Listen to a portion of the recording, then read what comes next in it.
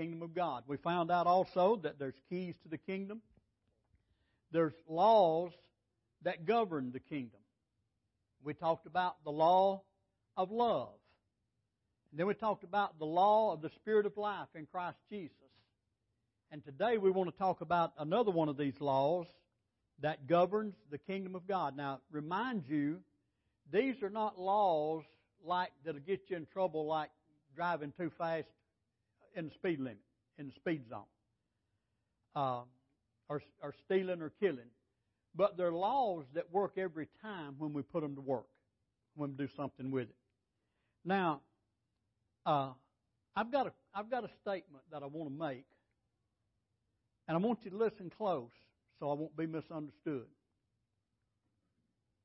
All these things and stuff about faith that I've been preaching here for all these years at Victory Fellowship does not work. Now, if you'd have been a CNN reporter, you'd have jumped up and run out and put it on cable, and you wouldn't listen to the rest of it.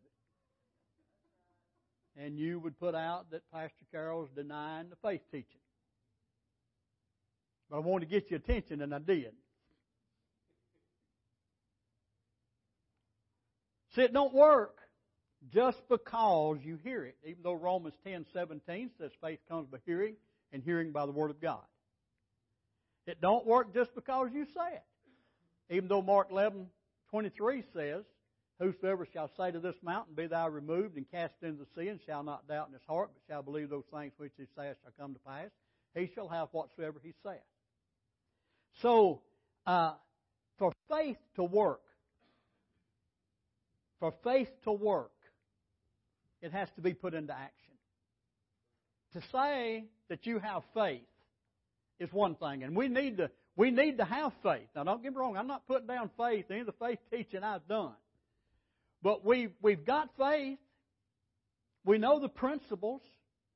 We know what the Bible says about these things. But it seems like that there's an element missing because we're not putting that faith to work like we need to. Faith without works is dead. Well, we get afraid of the works thing. Well, about works, I don't know about that because we can't earn it. I'm not talking about earning anything. Okay? I can't earn nothing. You can't earn anything either. It's not that we earn anything at all. Folks, a couple of Sundays ago I made this statement. I'm not doing what I'm doing to try to earn something. Okay? I'm not doing what I'm doing to try to keep something. I'm doing what I'm doing because I got something. You see the difference in that? That's what makes the difference. I want to work because I've got salvation. I want to work because I'm in faith. I'm not working to try to stay in faith.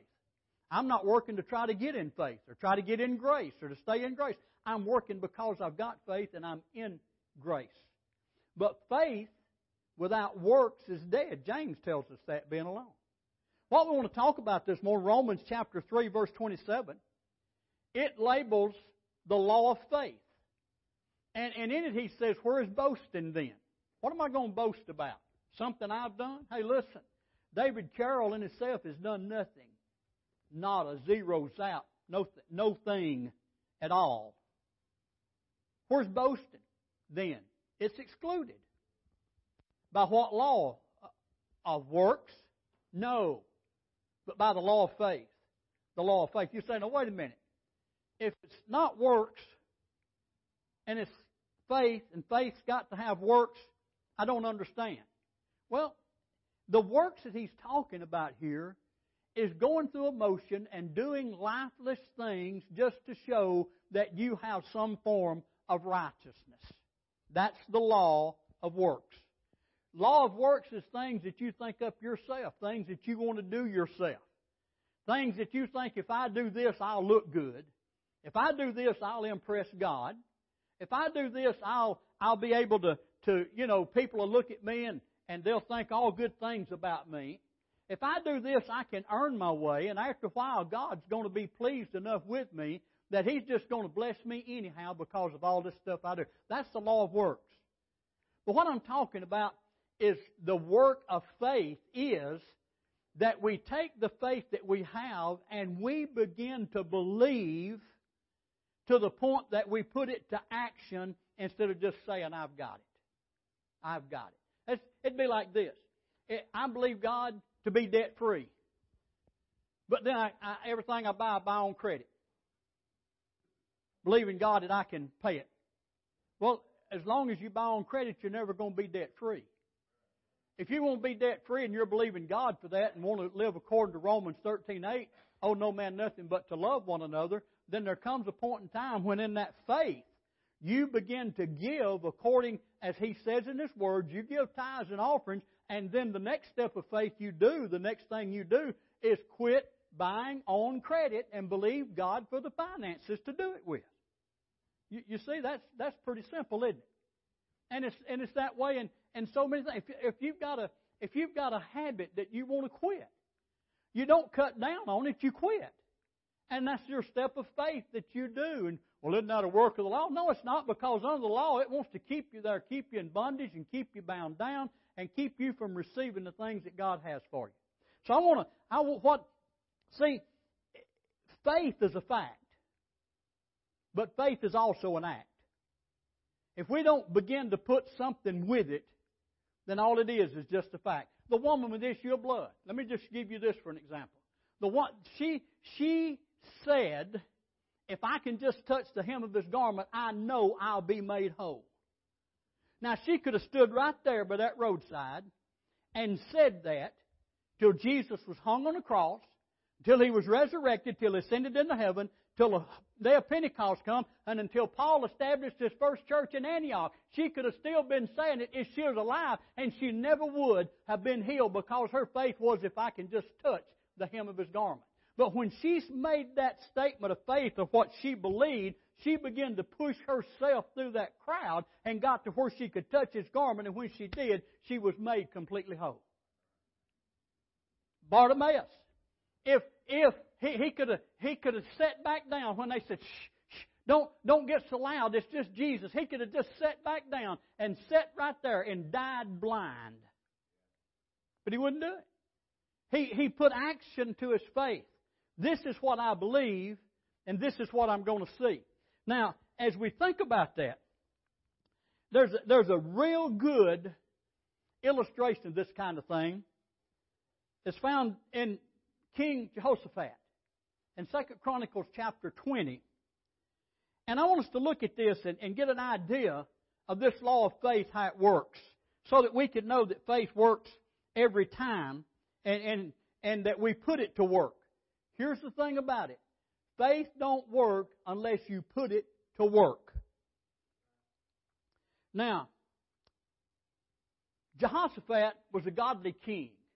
If you want to go ahead and turn in your book to 2 Chronicles chapter 20, or your device, whatever you want to do with it, Jehoshaphat was a godly king.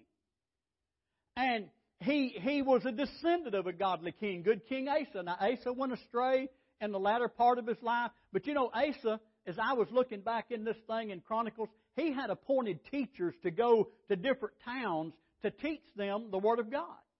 Well, he died. He got some disobedience, and he died. Jehoshaphat rather. Which way y'all like better, Jehoshaphat or Jehoshaphat? Jehoshaphat. Okay, we'll go with Jehoshaphat then. If I say Jehoshaphat, correct me, all right? Jehoshaphat. Well, Jehoshaphat then took over as king as a young man, walking in the ways of David, walking in the ways of his father, and endeavoring to be a godly king. Now, the only flaw that he had, he went up to King Ahab and joined in league with King Ahab in a battle against the Word of God. And Ahab, that's the battle that Ahab got killed in. Well, Jehoshaphat came back, and as he was coming back, the prophet met him and told him, said, you've not done exactly right here. So he repented of that. Now, something else that I want you to think about as we go on through this, Jehoshaphat had a great army, and this little nation of Judah, which actually is smaller than what Israel is today, and all of these towns round about it, he had soldiers in each one of these towns. And as you look in 2 Chronicles chapter 17, you'll find as you read this that he had a tremendous army. Now, we're going to look at this.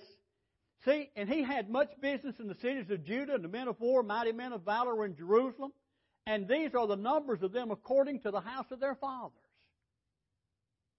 Of Judah, the captains of thousands. Adnah, the chief, and with him mighty men of valor, 300,000. That's a pretty good sized army in itself right there, isn't it? And next to him was Jehoiahan, the captain, and with him 280,000 or 280,000. Now you add it up, that's 580,000 that he's got now. Amasai, the son of Zichri, who willingly offered himself unto the Lord, and with him 200,000 mighty men of valor. Now we're up to 780,000 soldiers. And of Benjamin, Eliada, mighty man of valor, and with him armed men with bow and shield, 200,000, 980,000 we got to now. We're just 20,000 short of 1,000,000. Well, that's not all. And next to him was Jehoshaphat, who had 180,000 ready, prepared for war. That's 180,000. So that adds up to being, he had 1,160,000 soldiers, if my addition is anywhere close to being right. Now, what that tells me is that sometimes what we have now is not enough for what we've got to do. You get that? What I have now is not enough for what I've got to do. The things that God wants us to do in our church, what we have right now, is not enough for what God wants us to do. The battles that I'm facing, right now what I have is not enough for what I want to do, for what needs to be accomplished. The finances I have right now is not enough finances for what I need to get accomplished. What I have now, what you have now, is not enough to accomplish what God wants to do in your life. So think about that. He had 1,160,000 soldiers at his deploy. Well, this thing gets bad. If you come on to chapter 20, you'll find that in chapter 20 of 2 Chronicles, let me get over here with y'all. I told y'all to turn and I didn't. He come up facing a desperate situation. Because now coming against him were to fight and to overtake them were the children of Moab, the children of Ammon, and with them others besides, and that simply means that those of Mount Seir. Now here's something that we need to notice. These people that were coming against Jehoshaphat were relatives to the Jewish people. Because you remember, you go back, you remember Lot was Abraham's nephew. You remember that? And how that Lot went down to Sodom, Gomorrah, and fell into their ways, and then God destroyed Sodom and Gomorrah, but got Lot and his 2 daughters out. Well, after they got on over there in the mountain, the 2 daughters, you remember that story, how that they got into this mindset that they left Sodom, but Sodom didn't leave them. And they said all the world's destroyed, and if we're ever going to have children, we're going to have them by our father. So, born of this incestuous act that these 2 daughters caused Lot to commit, one of them's name was Moab, which is the father of all the Moabites. And another one's name was Ben-Ammi, who is the father of all the Ammonites. So the Moabites, the children of Moab, and the children of Ammon here were relatives to the Jews. Now, because of their lineage, they were all ungodly people. According to any kind of ancient history, they were all ungodly people because that's how the whole thing started. And their purpose was to come and to wipe out the people of God. Now, Mount Seir, which is the other ones that was with them, the children of Mount Seir, was Edom. And Edom was the descendants of Esau. Esau was the one that denied God, turned his birthright, tried to kill his brother, and all of these things. And so these people were the descendants of that. Not only that, but Esau married a daughter of Ishmael. And you say, now what's all this got to do with anything? Well, it's got this to do with it, folks. Just like today, the forces around Israel are trying to destroy Israel. That's been an ongoing thing. It's not something that happened with the Romans. It's not something that happened in our day and time. After 1948, when Israel was established a nation, they've always been against them. But when we look at this thing spiritually speaking, I want you folks to know that Satan is at war against you. He's coming against you, and there's nothing good about it. There's nothing. You think you get up one day and think, well, boy, I tell you what, I got it made pretty good today. The devil must have took a day off. I'm here to tell you, brother, he ain't never took a day off, and he's never going to.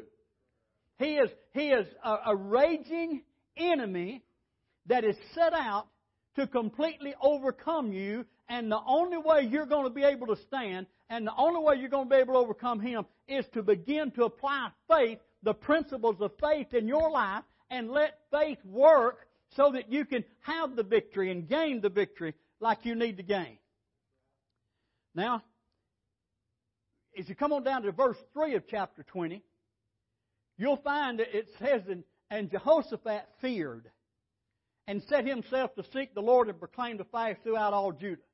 Well, naturally, fear came upon you. And you think, no, wait a minute, preacher, he's got 1,160,000 soldiers plus those that are out. This is just ones that was in and around Jerusalem, plus those that were out in those cities out there, and no telling how many they were. And here he's afraid of these three armies. Well, it must have been some big armies with some big guerrilla warfare that was going on. But regardless of the size that it was, it caused fear to come upon Jehoshaphat. Now, you know, I don't think that we need to run around trying to be afraid of this and afraid of that, but fear is going to come sometimes. And sometimes fear can be a healthy thing. Not every time it comes, but sometimes fear can be a healthy thing because it will move you to prayer. And that's what happened with Jehoshaphat. You see, over in the Hall of Faith in Hebrews chapter 11, it says that Noah moved with fear, built an ark for his family. He moved because he knew that God was able and that God would do what God said He would do. But fear can be a good thing, but if you walk in fear too long, it will begin to paralyze you and grip you. If that fear, that sudden fear that comes on you, moves you to God and to call on God, then that's good. That's a positive aspect of that fear. But so many of us, we just let it build up and build up and build up and build up and build up until we're afraid of anything, afraid of everything, any report that comes, anything that anyone says or does. Fear, it causes fear to get into our heart and life. See, fear led him to pray. And as he began to pray, verse 6 says that he recognized God. Now, folks, I'm telling you, there's people today that are facing situations that only God can handle. And you need to begin to recognize God in the situations. Recognize God in the circumstances. And that's what he did. Now listen what he said. And he said, O Lord God of our fathers, Lord God of our fathers, art not thou God in heaven? And rulest thou not over all the kingdoms of the heathen? And in thy hand is there not power and might, so that none is able to withstand thee? You know, Pat mentioned something about if God's able to make everything that He did, then can He take care of us? Sure He can. He will. But just think about that for a minute. Folks, God made this whole universe. He didn't just make the earth. The earth is just a tiny part of all the creation of God. Now, it's the bright part of God's creation. It's the apple of God's creation. Not only is the earth the apple of God's creation, but the people that God put on this earth are the apple of God's creation. And look at it. Everything that He made it for man. Everything He made for you and me. He did not withhold anything that He had made from Adam because He said to Adam, I give you dominion over all of this. It's all yours, Adam. Just walk through it. Possess it. Have dominion over it. Tell it what to do. Tell it when to come, when to go. But so God is able to do this. He's made stars. There's stars out there, folks, just because God spoke that in place. There's stars out there that you could put this earth in and it would look like a tiny speck of dust on a big black screen to where you could barely see it inside these stars. And so, you know, we need to realize God in heaven, and He's not only God in heaven, but He's God on the earth. Not only is He great big, let me illustrate this. Several years ago, I've shared this with some of you, but several years ago when the children were all still at home, we went to the Space and Rocket Center over in Huntsville. And I never forget it, went up a flight of stairs and standing there, and they had this big mural on the wall up here of the universe. I mean, it just looked like as you was looking at it the way they had it, it just seemed like you could just see forever.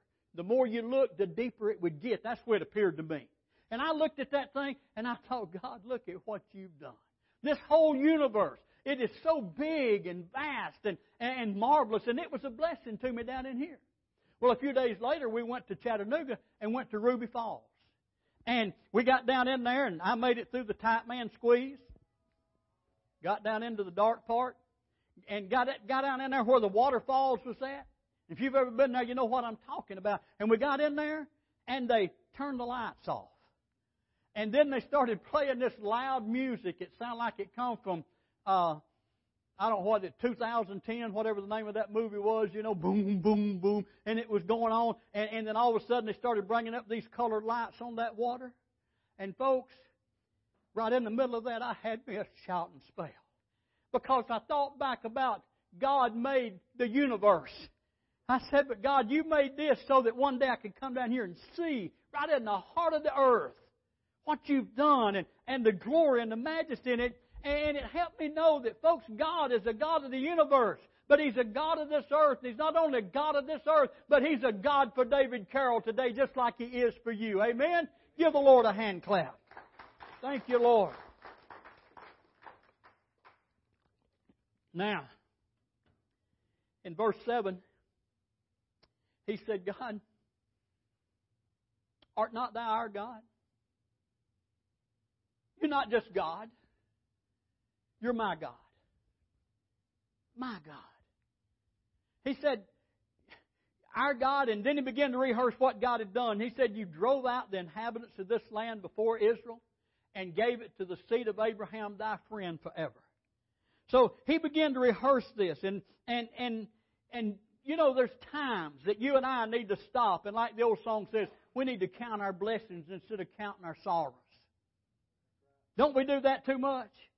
Oh, this is going on, and that's going on, and I got all of this problem, this bill's due, this thing's have taken place, this situation's come up, this person's mad at me, work ain't working, and you know, and school ain't schooling, and whatever we're doing, and we rehearse these things over and over. Folks, we need to start thinking about what God's done for us in our life. If we're going to have faith and see faith work, then we're going to have to begin to look at the good things that God has done for us. David, whenever he was confronted with his men going to stone him because of their town was burned and their wives and children were taken hostage and kidnapped. And he sat down, and in the midst of all of this, it says, and David encouraged himself in the Lord. I believe David looked back to a time when, just as a 17-year-old boy, that he walked out in that valley of the shadow of death and said, I'll fear no evil, for thou art with me, thy rod and thy staff. And then he come back with the head of the giant because he'd killed that thing.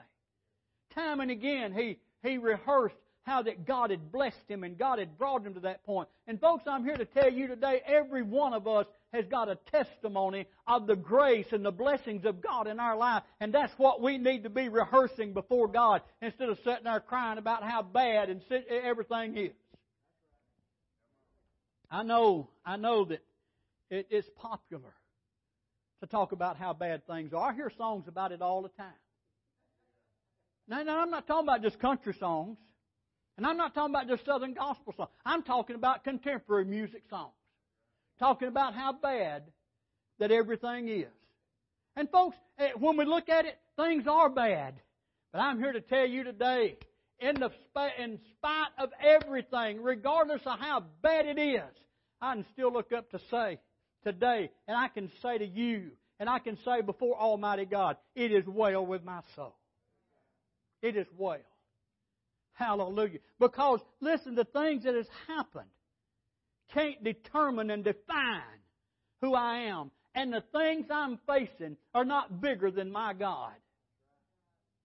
They may be bigger than me, but they're not bigger than my God. He said, God, I know what you've done in the past, and I'll know you'll do it again. Now, here's something you need to get a hold of. what God has ever done, God will do again. You need to get this in you and let it live in you. You ought to say this every day when you first get up, and chances are most of you won't tomorrow, but I'm challenging you to. Remember, Hebrews 13:8. Jesus Christ the same yesterday, today, and forevermore. And Lord, I know what You've done in times past, how You've blessed me, and how You move. You're going to do that today for me today. And not only today, but You're going to do that tomorrow. And I'm going to walk in that faith that You're the same, that You still deliver, that You still lift up, that You still save, that You still heal, that You're still there for people. I know, Lord, that You're still God. What You've done before, You'll do it again. So we remember this Scripture. In the morning when you get up, ask the Spirit of God tonight before you go to bed to say, Lord, help me remember that Scripture. Hebrews 13:8. Hebrews 13:8. And then in the morning when you get up, if you don't know it, get your book and look at it. Get your iPhone or iPad and look at it. Jesus Christ the same yesterday, today, and forever. He's not going to change. He's still God, and He always will be God. Well, not only that, but you come on down in verse 9. He knew His foundation.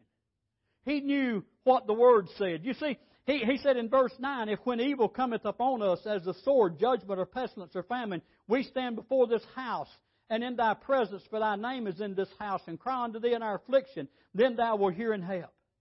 He knew where He stood. Folks, we need to be enough in the Word of God that when we go to God, that we have Word that we can stand on, that we have Scripture that we can stand on, that we know what the Word of God says. And instead of just going and praying for whatever, we need to be specific. We need to stand upon that. See, the Word of God's changeless.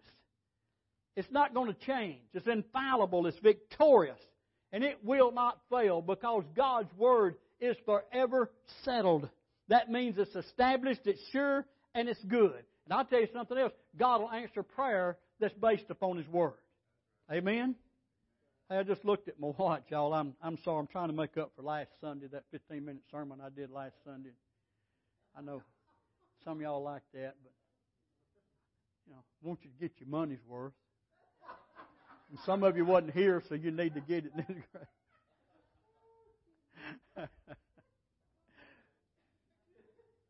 The Word of God. See, the greatest faith builder that we have is, thus saith the Lord. Thus saith the Lord. It is written. And this is what I stand on. This is what God has said.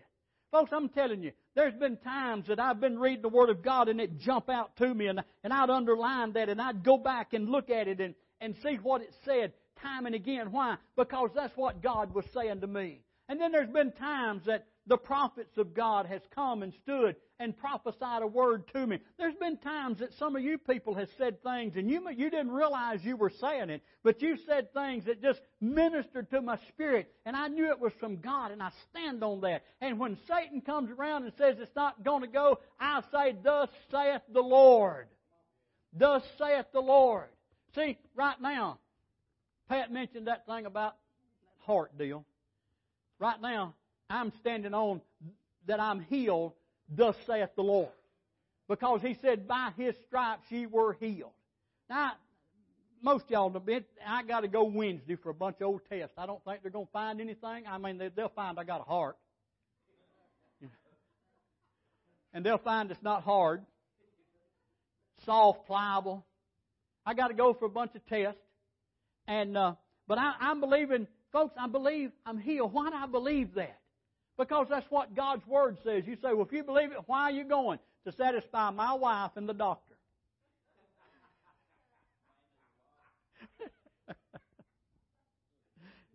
Sorry about that, honey. Now, the next thing He did, He humbled Himself. Verse 12, chapter 20, verse 12, He says, O our God, wilt Thou not judge them? For we have no might against this great company. No, Jehoshaphat, look.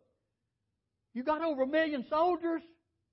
You have no might. He knew where he stood. He knew what he had. And he knew that what he had wasn't enough to do what he needed to accomplish. We have no might against this great company that cometh against us. Neither know we what to do, but our eyes are upon Thee. Humility. He humbled Himself. See, how many of you have a problem today that you can't handle yourself? We all do, don't we? That's what we're wanting. We're wanting some help. Give me something, preacher. Give me a word. With all respect to Pat and Gary, this is a word. And you need to get in it and dig it out. If all you do is go to church waiting for me to give you a word, then you're going to miss out on so much in life. I know people that all they want is to go get before the man of God, and the man of God give them a word from the Lord. Well, let me tell you something, folks. I believe I'm a man of God today, and I'm giving you a word from the Lord. It starts in Genesis and ends in Revelation. Now, let me say this. Somebody that don't know, somebody that's weak, somebody that's young in the Lord, somebody that's not a Christian, we need to tell them. But I don't need to just stand and tell you time and time and time and time again. You need to get in the Word for yourself and understand what God's Word says. You need to know it. The answer's there for the situation. But if all you're doing, you want to run off to some well-anointed prophecy meeting so you can get a word from the Lord, you may get left out. There's nothing wrong with getting a word from the Lord, okay? I have. But a word from the Lord, when a word of prophecy comes, it's not to give you direction as much as it is to give you confirmation. And if you've not been dwelling on the Word of God and looking to God, and then a word come to give you confirmation of what God's dealing with you about, there could be a word come that might not necessarily be from the Lord and get you in trouble. Humility is simply realizing that you can't, but God can. You can't. I can't. I can't do it. But I can do all things through Christ which strengthens me. But if Christ is not strengthening me, and I'm not trusting Him for that, I can do nothing. Right? Old song of the church. Without Him, I could do nothing. Without Him, I'd surely fail. Without Him, life would be hopeless. And I'd be drifting like a ship without a sail. Without Him. But there's some good news to that. But with Him, I can do all things. With Him, I will not fail. And with Him, my life is not hopeless, and I'm not drifting like a ship without a sail. With Him. With Him. With Him. See, humility, true humility, is not just running around, oh, I'm just so unworthy and I can't, and I don't know if God ought to bless me or not, and all that kind of stuff. No, true humility is saying, I can't do this. But God, I look to You, and I know You can. And as You strengthen me, I can do all things through Christ, which strengthens me. We're like David. David told that giant, he said, God's going to deliver you into my hands.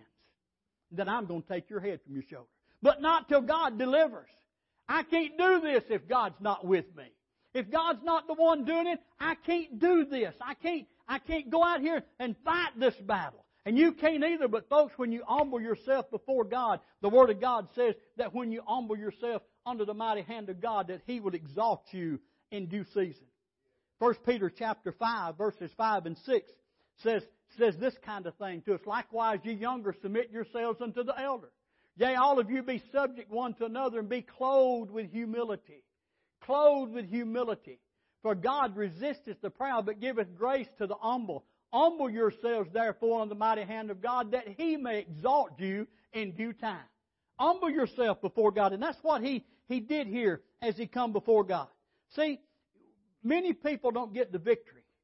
And faith don't work in a lot of people's lives because of pride. Pride to keep you from loving like you ought to. Pride to keep you from forgiving like you ought to. Pride will keep you from seeking God like you ought to. Pride will keep you from believing God that God meets your need like you ought to, because pride says, I can do it myself. Pride says, I've not done any wrong. Pride says, I'm the one that's been wronged. Pride says, and there's some people I can love and some people I can't, and that's okay because God understands. Yeah, God does. God understands that you've got a heart full of pride and it's keeping you from getting the victory. Well, after these things, after he moved with fear, prayed to God, realized who God was, and claimed Him as His God and humbled himself before God, then God took over. You see, there's some things that you and I need to do if we want to see God take over in our life. In verses 14 and 15, then upon Jahaziel, the son of Zechariah, the son of Benaniah, the son of Jael, and the son of Mattaniah, a Levite of the sons of Asaph, came the Spirit of the Lord in the midst of the congregation. Now, I often wondered why He listed all of these. Why couldn't He just say that, prophet came upon this prophet Jaziel and leave all the rest of these off? Every Hebrew name has a meaning. And in these, one of these names means God watches. Another means God cares. Another means God gathers. Another means God sees. Another means God delivers. So what these people were hearing as this guy was standing there was that God sees, God cares, God hears, God gathers, and God delivers. So he had pretty good credentials going for him, you see. And he said, "Hearken ye all Judah, and ye inhabitants of Jerusalem, thou King Jehoshaphat, thus saith the Lord unto you, be not afraid nor dismayed by reason of this great multitude, for the battle is not yours but God's." Hallelujah. The battle is not yours but God's. See, God spoke then, and He's still speaking today. See, He's still speaking in situations and saying, "Hey, look, it's my battle. It's my battle. You take it easy." See, when he turned and looked to God, and God spoke, trust drove out the fear. The faith, the belief drove out the fear. See, fear is nothing but courage beat up by doubt. Courage you may have when you begin to doubt, it beats up that courage because of fear. And then courage is fear that's beat up by faith. When you turn that faith around and say, "I know my God can, I know my God will," and you begin to quote Scripture, you begin to quote that Scripture, it turns that fear completely around and courage begins to take over. Now I want you to notice, you say, "Oh boy, preacher, I'm so glad you read that Scripture. Glad you got up on the board there, for the battle's not mine, it's God's." Hallelujah. But that don't mean you can go home. That don't mean you can go sit in the dugout. That don't mean you can take the bench on the sideline. The battle is the Lord's. But then here on this earth, we need to be ready to stand and ready to fight. See, God has shown us what the devil's up to. Verse 17, "You shall not need to fight in the battle. Set yourselves, stand ye still, and see the salvation of the Lord with you. O Judah and Jerusalem, fear not, nor be dismayed. Tomorrow go out against them, for the Lord will be with you." Don't have to fear. You don't have to be afraid of it. See, in verse 16, I skipped that one. Sorry about that, Bo. "Tomorrow go ye down against them. Behold, they come up by the cliff to Ziz, and you shall find them at the end of the brook before the wilderness of Jeruel." See, that's what the enemy, where they was coming. Let me tell you what Satan's up to. It's real easy for us to understand. John 10:10, he says, "The thief comes not but for to steal, kill, and destroy." That's what Satan's up to. Against you individually, against your family, against our nation, against our church. He's come but for to steal, kill, and to destroy. That's all he's doing. But listen, Jesus said the counter to that is this: "I've come that you might have life, and that more abundantly." Then in 1 Peter chapter 5, verse 8, he said this. He said, "Be sober, be vigilant, be awake, be watchful, for your adversary, the devil," the adversary is one set against you, "the adversary of the devil, as a roaring lion, goeth about seeking whom he may devour."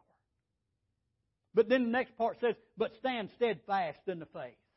Stand steadfast in the faith. Satan's going about as this roaring lion, trying his best to devour us, folks. God has shown us what the devil is up to. Listen, here's what I said a long time, that he's not trying to make, what he's trying to do is to make people lost, sick, hurt, broke. But we need to stand and say, "Hey, look, I'm saved. I'm a child of God. And I'm not going to take your sickness, devil, because you've come to steal, kill, and destroy. I'm not going to take your poverty. I'm not going to take your defeat. I'm going to stand on the Word of God because Jesus said, I've come that you might have life and have that more abundantly. Now, folks, if we don't get in the Word,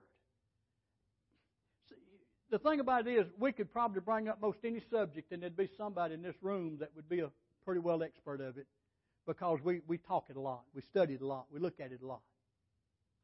But what about the Word of God when we're off out there? What about the time that you spend doing so many other things that you could be in the Word of God and not get caught off guard when something comes because you've got the Word of God in you. You've got it down in you. See, when we begin to meditate, you can meditate on the wrong things or you can meditate on the right things. Meditating on the right things means that we believe what God said in His Word over what may be going on in our life. And that's what I spend my time meditating on. See, the devil is there putting thoughts in your mind of defeat. He's putting thoughts in your mind of loss, of hurt, of pain. All of these coming. And it takes the Word of God to battle against that and to overcome that. Well, but now then we want to go on. He put his faith into action. Faith into action. Verse 20, it says, And they rose early in the morning and went forth into the wilderness of Tekoa. And as they went forth, Jehoshaphat stood and said, Hear me, O Judah, and inhabitants of Jerusalem. Believe in the Lord your God, so shall you be established. Believe His prophets, so shall you prosper. Believe the Word of God. Believe God, and you'll be established. Here the word established means that you'll be set on a foundation that you can't get knocked off of. Established that way. You know, Jesus said that he that heareth these sayings of mine and doeth them, I liken him unto a wise man that dug deep and built his house upon the rock.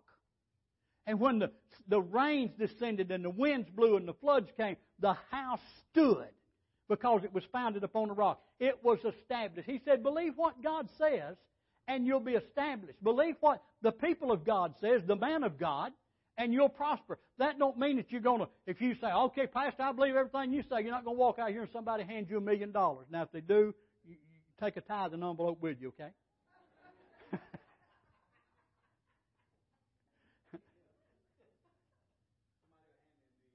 Okay. But what I'm saying is this. Prosper means that you'll begin to do well in the areas of your life where you've not been doing well, and the areas where you've been doing well will begin to exceed even that. That's what we're talking about when we're talking about prosperity. We're not just talking about your billfold getting fat. We're talking about every area of your life going on and moving forth. He said, do this. See, faith is a fact, but faith is an act. As they went forth. See, victory comes as you go forth. It's time that we begin to put some effort behind our faith. That's what our going forth is. Putting some effort behind it. If you have faith to love people, then you need to begin to show that. You need to begin to walk in that. If you have faith to talk to people about Jesus, you need to begin to do that. And you say, I don't think I got faith to talk to people about Jesus. Well, the more you get the Word of God in you, the more time you spend with Him, the more faith that you'll have to do that, because you'll begin then to have something to give and speak to that weary soul in the due season as you need to. Hebrews 11:6 says we must act on what we believe. If you read your little bulletin this morning, and I don't know if you did or not, little handout, that's what that was about. But without faith, it's impossible to believe God. It's impossible to please God. I'm quoting it wrong, wasn't I? Without faith, it's impossible to believe Him too. It was right song, just wrong verse. But anyhow, it says, without faith, it's impossible to please God. For they that come to God must believe that He is, and that He's a rewarder of those that diligently seek Him. I see some action words in that. Faith is not an action word. Faith is a noun. Am I right, Bobby? Am I doing good? Okay. All right. But I see some action words in that. Cometh to God. That's an action word. Believe is an action word. Believe that He is. Is an action word. State of being. Am I right? Am I doing good? All right. I brushed up on my English last night because so I can get this all done. All right. Must believe that He is, and that He is a rewarder, an action word. Rewarder of them that diligently, action word, seek Him. Faith that pleases God is believing that He is and then doing something with that. Romans 10, 9 and 10. If I believe in my heart that God raised Jesus from the dead, that's good. But now I've got to do something with that, and that is confessing with my mouth that He's Lord. For with my heart I believe, but with my mouth confession's made. Folks, that's the law of faith. That's how faith works. Faith works by us saying what we believe in our heart. That may be the work that you need to do. And can I say this to you and you still love me? We've been doing that anyway. The other way. We've been having doubt in our heart and speaking it. We've been having negativism in our heart and speaking that. It's time that we begin to know what we believe and believe from the Word of God and begin to speak that. Speak that. Speak that. And quit rehearsing all the bad stuff, all the negative stuff all the time. In the world, in your home, in the church, in your body, in your finances. Begin to confess what God says about those things.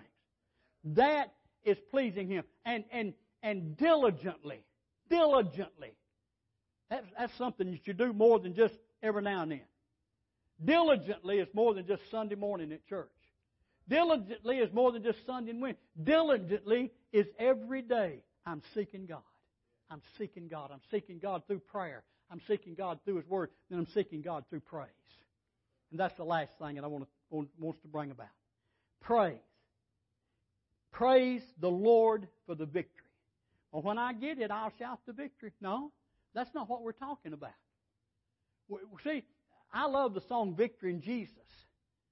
But it ends with saying, some sweet day I'll sing up there the song of victory. Folks, that's true, and I'm going to.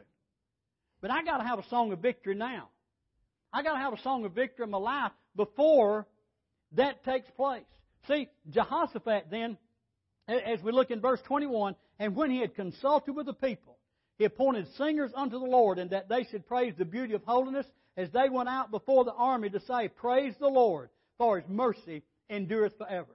And you know the rest of that story, how that they went out, and these singers went out first, and they were praising the Lord, and the people over there, the children of Ammon, the children of Moab, and the children of Edom, they heard all of this going on, and they began to kill each other and fight against each other, and the ones that didn't get killed, they run off and left, and it took Israel 3 days. It took them 3 days to bring the spoil of that back into Jerusalem, back into Judah. Why? Because they praised God. Now, this may be the thing that many people are lacking in their life, is praising God. Somebody say, well, preacher, I just don't have a singing voice to praise God with. You know, back in your bedroom, you're the only one in that choir. Have you ever thought about that? Riding down the road, you're the only one in that choir. And I want you to know, your voice, regardless of how it may sound to people, it sounds good to God because that's the voice God made you with, and that's the voice God wants you with, and God loves to hear that voice raised in praise to Him. And you don't have to sing. Read the Psalms. But praise God. Praise Him. Thank Him. Honor Him for what He's done and for what He's going to do. Thank Him for the victory now. Hey, if you need healing in your body, begin to thank God for healing in your body, for healing in your finances, healing in your home. Begin to thank Him for deliverance from habits and deliverance from things of this life. Begin to thank Him for that. Praise Him for that. Honor Him for that. And if you've got to get back in your back bedroom to do it, folks, God will hear you there as quick, if not quicker than He will in church, whenever you're just here doing it with everybody else because you don't want nobody to hear you. They went out and began to praise. See, this is important. But you can't start here. You say, well, I'll just start praising God today and I won't mess with all that other. No. You're missing the whole point. If you're going to praise God, you've got to recognize Him as God. And if you're really going to praise Him, you've got to recognize Him as your God. And if you're really, really going to praise Him, you've got to recognize that God's able to do anything. Oh, God, I thank You. Wouldn't it be something to go for God? God, I thank You that You can do nearly anything. Almost. Lord, I know there's some things that you probably can't do. Oh, but I praise you. No. God can do anything. And God can do anything you need in your life. And He will do anything. And then, if you really want to praise Him, humble yourself before God. And release the Godship of your life. Did you get what I said? Release the Lordship of your life into the hands of the God of the universe and the Lord of your salvation. Release your Lordship of your life into Him. Humble yourself. Believe what He said. Believe His Word. Stand on His Word. And then go forth praising Him. Praising Him. Honoring Him. Magnifying Him for who He is and what He can do. Folks, I don't know where you are in life. I don't know what might be where you may stand. But I'm here to tell you today, the law of faith works. This thing of faith works. That statement I made at the beginning was to get your attention. I can preach this and preach it and preach it and preach it and preach it. And you can listen to it and listen to it and listen to it until you can quote it as good as I can. But until we begin to put it to work, faith is not going to work and move in our life like it needs to. You may need Jesus in your life this morning. He said if you confess with your mouth, believe in your heart, that you'll be saved. Maybe you've been saved and you need to come back and rededicate your life to the Lord. His Word declares, not David Carroll, His Word declares, 1 John 1:9.